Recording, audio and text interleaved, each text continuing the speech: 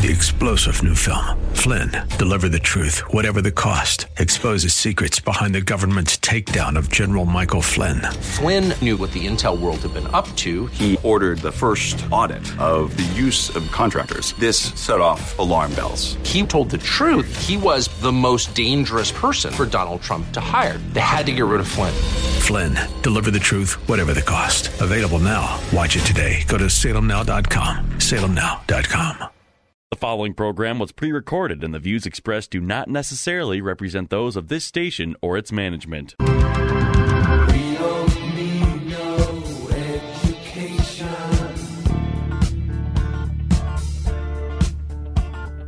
We don't need no thought control. Welcome to Education Nation, where we tackle the biggest issues in American education. School is now in session.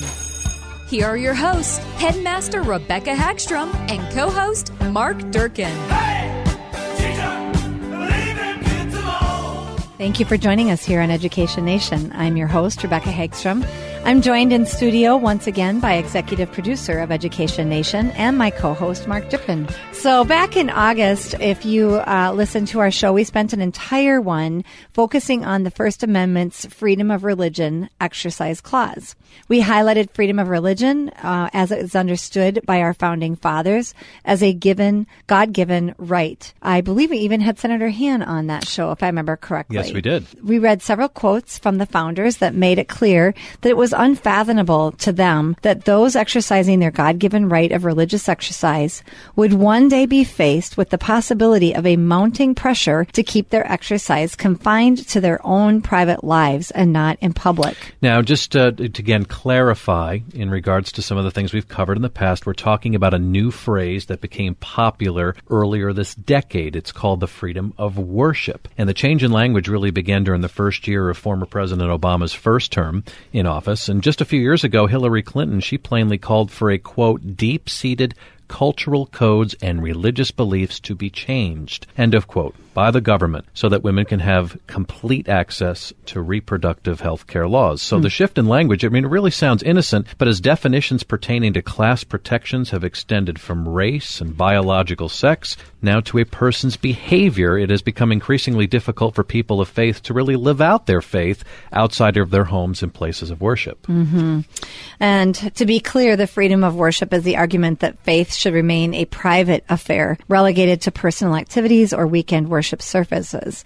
Step outside of the four walls of a home or a house of worship, and robust protection of religious freedom has ended for many business owners. So how did we get to where we are today, where that's an issue?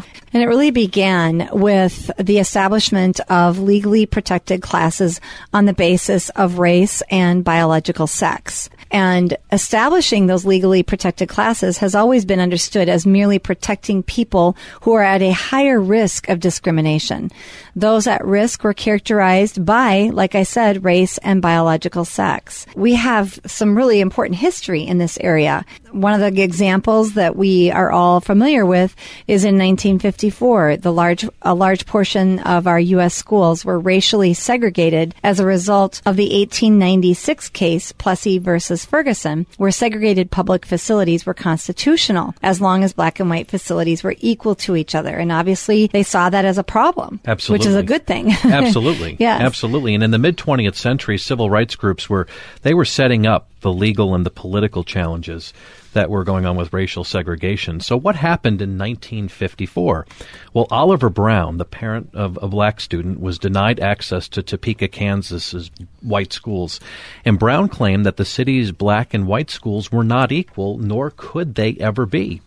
So what did Brown do? Well, he appealed all the way to the Supreme Court of the United States. And in Brown versus Topeka Board of Education, one of the greatest SCOTUS decisions of the 20th century. Yep. The court held that racial segregation of children in public schools violated the Equal Protection Clause of the 14th Amendment. And well, it should. That was Absolutely, good. absolutely. And the court really stated that the 14th Amendment, it guarantees equal education, whereas in quoting from several psychological studies, and they did this review while they were going over the case, is that separating children on the basis of race had created really low racial self-esteem and dangerous inferiority complexes that was affecting, the children's ability to learn.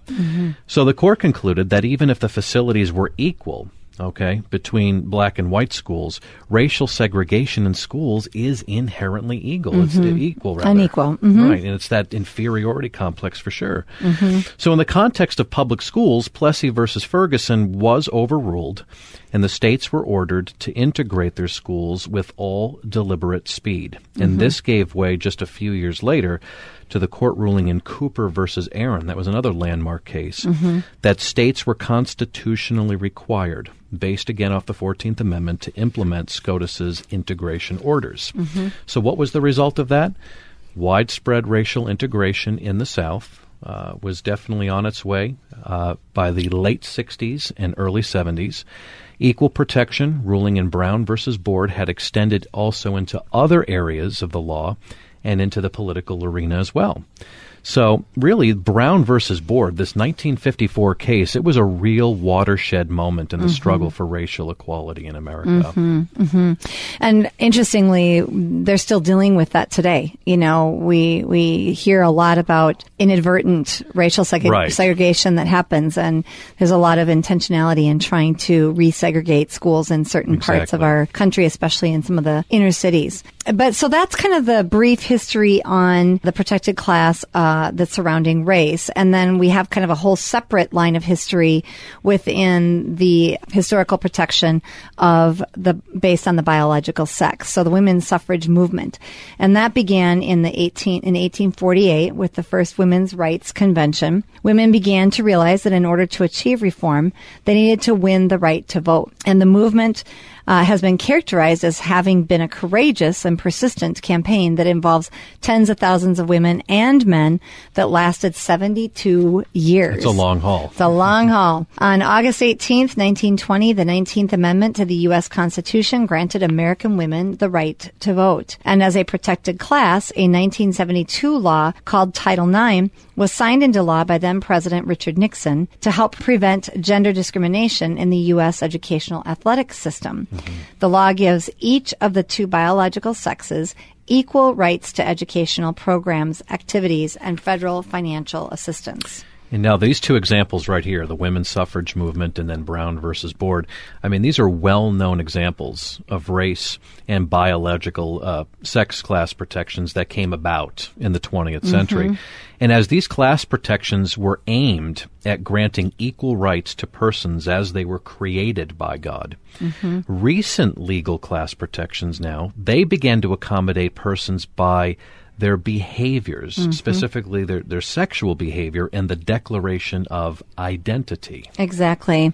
So this class of citizens now that has been on the forefront of our country's political mind is the citizens protected on the basis of sexual orientation. And while biological gender and race are immutable, that means unchangeable. And I know there's arguments that you can change your gender now, but if you talk to the doctors, you really cannot change your gender. You can kind of look different. Bone structure, red blood cells just being two areas. Yes, so it really, physically, you are still not completely changed. So those are immutable, but on the basis of LGBTQ, that type of thing, that is all based upon behavior. And so this has been kind of the march in recent years. And back in 2013, 15 years after then, President Bill Clinton amended an executive order including sexual orientation as a protected class. So he just added it into the federal government's equal opportunity and employment policy. Marriage between same-sex couples became legal in the SCOTUS decision in Obergefell versus Hodges, and I think that was back in 2015, wasn't it? That is correct, yes. And that ruling was the culmination, really, of 4 landmark rulings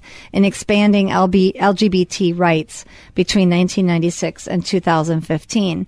The SCOTUS invalidated a Colorado state law banning protected class recognition based on homosexuality. And I believe that there were a lot of states that tried to do that. And the court struck down sodomy laws nationwide. Yes. And Section 3 of the Defense of Marriage Act, and made same-sex marriage legal nationwide. So that, again, was a landmark ruling in 2015. And prior to that, too, there were many states that were trying to amend marriage, this Defense of Marriage Act, to their state constitutions, and that just backfired. Yes. Right.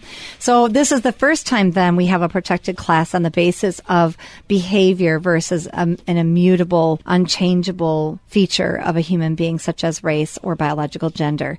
So at the start of the decade in 2010, the Obama administration included gender identity among the classes protected.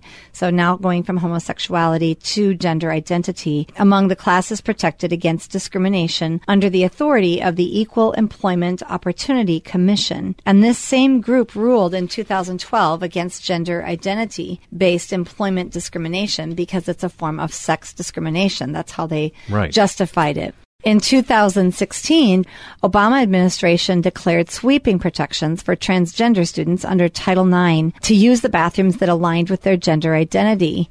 This would be considered the student's sex when it came to federal law. So in other words, they interpreted Title IX, when the word gender shows up in there for equal protection for boys and girls, they reinterpreted the view of that term the way it was written at that time to include gender identity, which has not been brought before the Supreme Court and certainly is arguably going to undermine the whole notion of Title IX in the first place, which was meant to equal the playing field between boys and girls in all realms of schooling. So in February 2017, Trump rescinded that Title IX transgender interpretation at the federal level, and it's still unclear what will happen really at the state level as a result of that, because the Obama administration sent out that letter to all of the school districts across all of America and encouraging them to reinterpret Title IX in the way they were desiring to interpret it. Right. And what gets a little murky, too, is that there's a letter from the Office of Civil Rights from the Trump administration that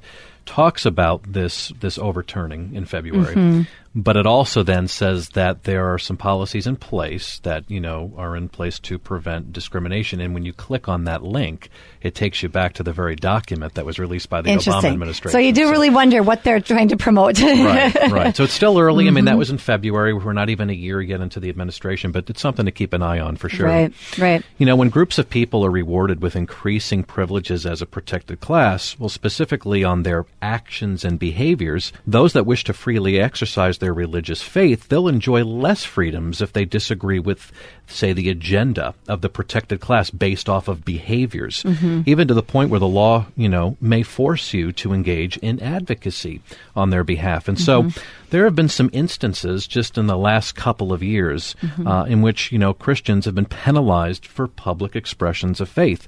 And which is protected under the Constitution, by the way. Right, the First Amendment, the Freedom of Religious Clause, exactly. And so we're talking about business owners specifically. And one company, actually, that was in the news quite a bit back in 2015 was a bakery that was run by Melissa Klein and her husband Aaron. It was called Sweet Cakes by Melissa.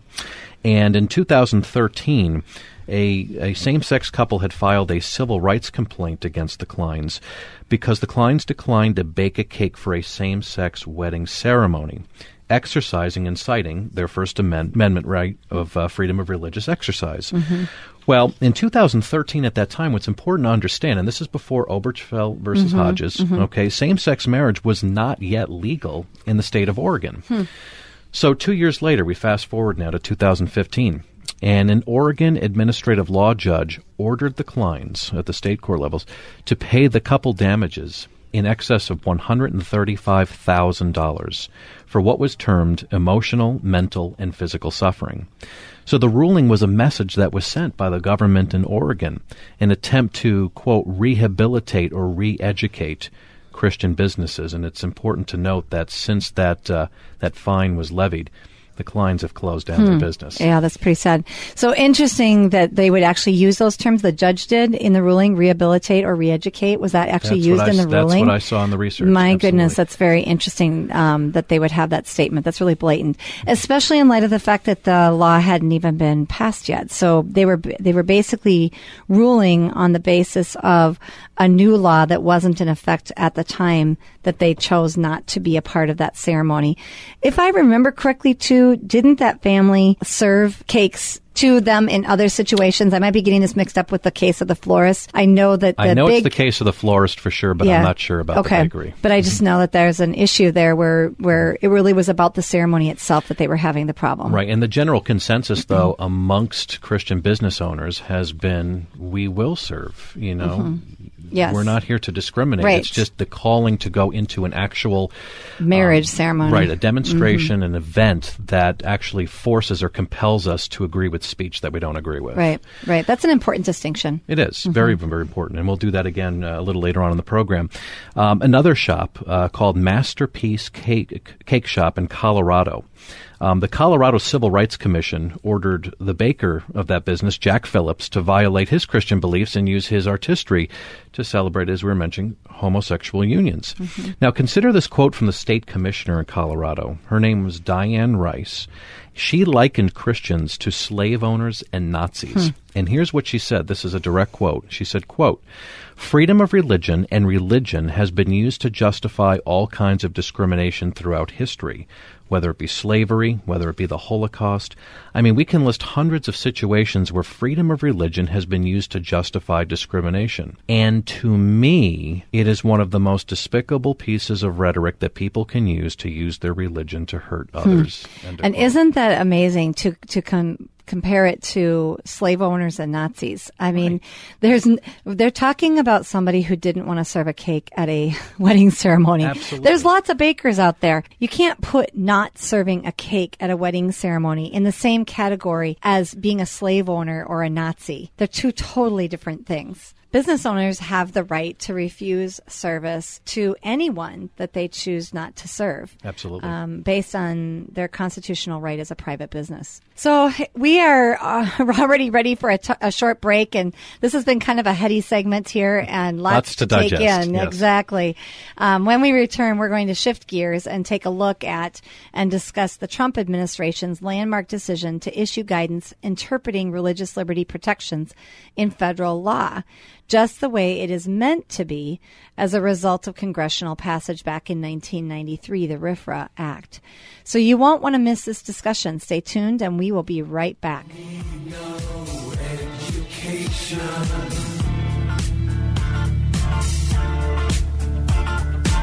We don't need no thought control.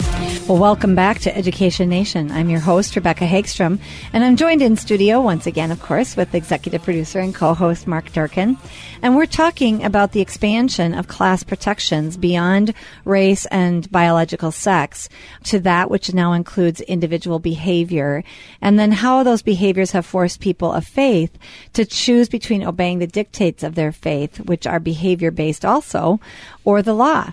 And that really is in direct violation of the RFRA Act, which was signed into law with much fanfare by President Bill Clinton. And RFRA stands for the Religious Freedom and Restoration Act. And I believe that was in 1993, if I remember correctly.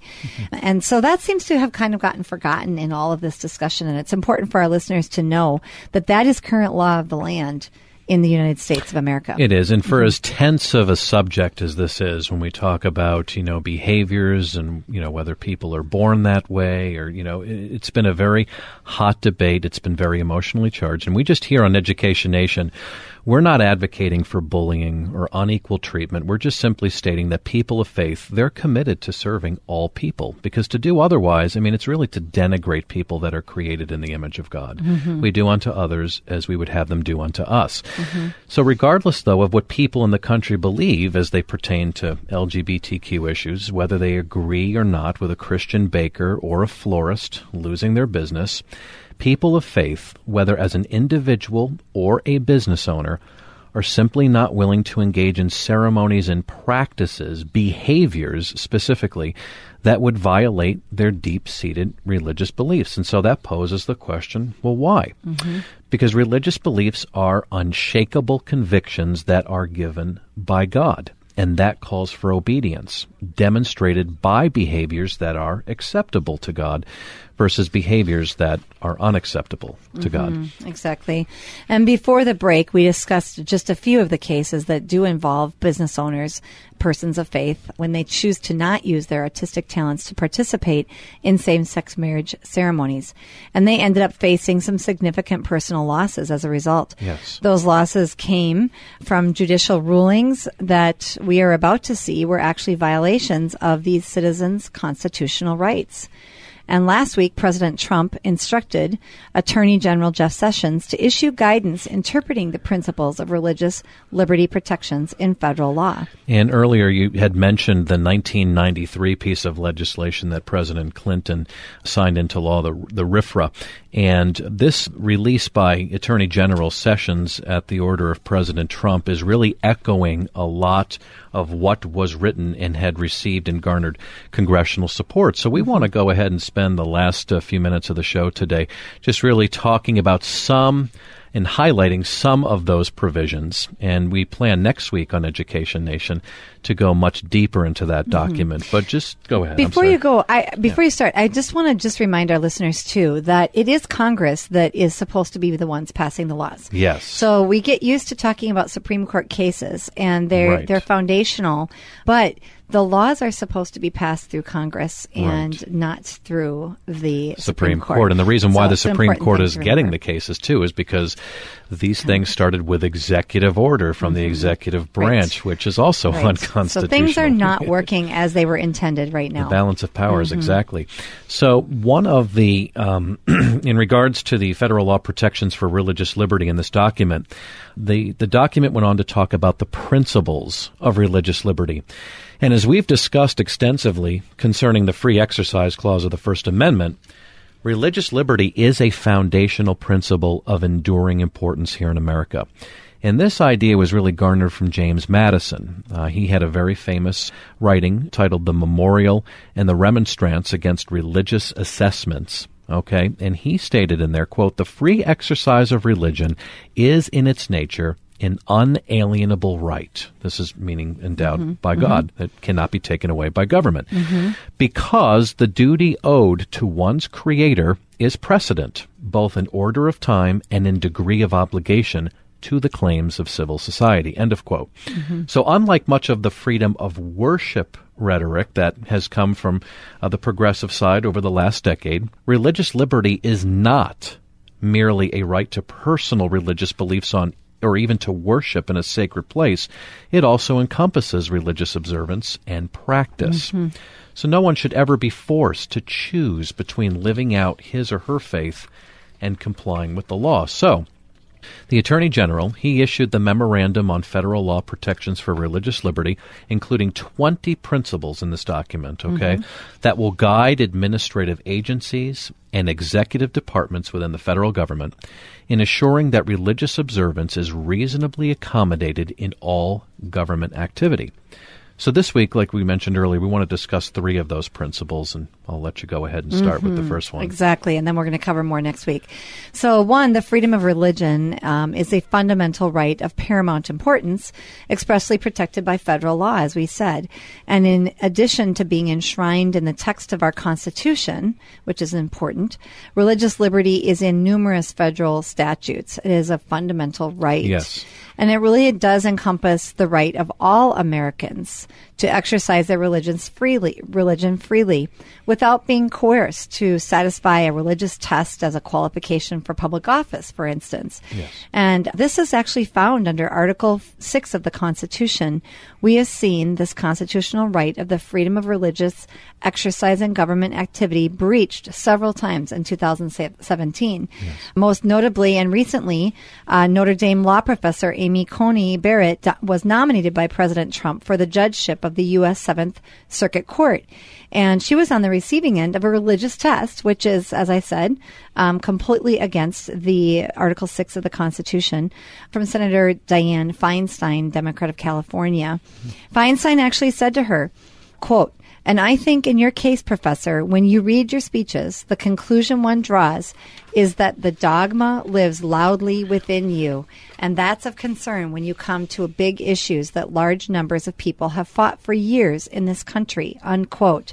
So clearly she is stating that the fact that she is, I think, a strong Catholic, I believe, that she's basically saying that it is not okay for you to be a judge because you're coming at the issues from the perspective of the fact that you are a Catholic woman. What she's concerned about, too, is that Feinstein has been a real stalwart when it comes to abortion rights. Of course, Roe versus Wade.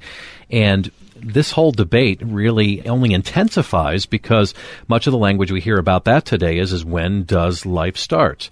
And you know, what you hear from the progressives is that a fetus is not viable as a human life. And that would really run contradictory to the 14th Amendment when you consider the founders, who many of them were Christian and believed the Bible to be an inspiring source to go to the divine for the guidance of civil society. Okay? If that's the case, then they would agree with what the scripture says about the fact that God knew us before we were knit in our mother's womb. So that's where that tension can come, because the Catholics have been on the front line as far as speaking out against abortion, and then you see where the senator would come in and be rather concerned. So what you're saying really is that Senator Feinstein's biggest concern about having this woman in the judgeship is that she would not vote to support abortion rights if it was ever, or not vote, Correct. but that she would not rule to support abortion rights if it ever came across her desk. Correct. Okay. And interestingly that she would use a religious test then to try to push her out of that opportunity to be the judge. That's right. So, all right. And we've got a few more that you're going to share. Yes. Another principle that was listed in this document is that the freedom of religion extends to persons and organizations. And what the document stated is that the Free Exercise Clause protects not just persons, but persons collectively exercising their religion through churches or other religious denominations, religious organizations, schools, private associations, and even businesses. Which is very helpful for us to remember. Being a headmaster of a private school, I do believe that we should be able to continue exercising the faith element of our school the way we would see fit. So Absolutely. That's actually really encouraging to hear that. And another principle that was listed in the document is that government may not restrict acts or abstentions because of the beliefs they display. A more specific definition on this principle is that government may not target persons or individuals because of their religion. Government may not exclude religious organizations as such from secular aid programs, at least when the aid is not being used for explicitly religious activities such as worship or proselytization. For example, the Supreme Court has held that if government provides reimbursement for scrap tires to replace child playground surfaces, it may not deny participation in that program to religious schools as long as that's not going, as we said earlier, to proselytization. And the case that comes back to mind is the Supreme Court ruling in favor in the Trinity Lutheran versus Comer case. That school was able to use public funds to resurface their playground. Because Which has far-reaching implications for private schools when it comes to voucher programs and choice programs as well across the nation. So this is very encouraging to see that President Trump asked President Jeff Sessions to do this. So thanks for joining us today, and we will see you all next week on Education Nation.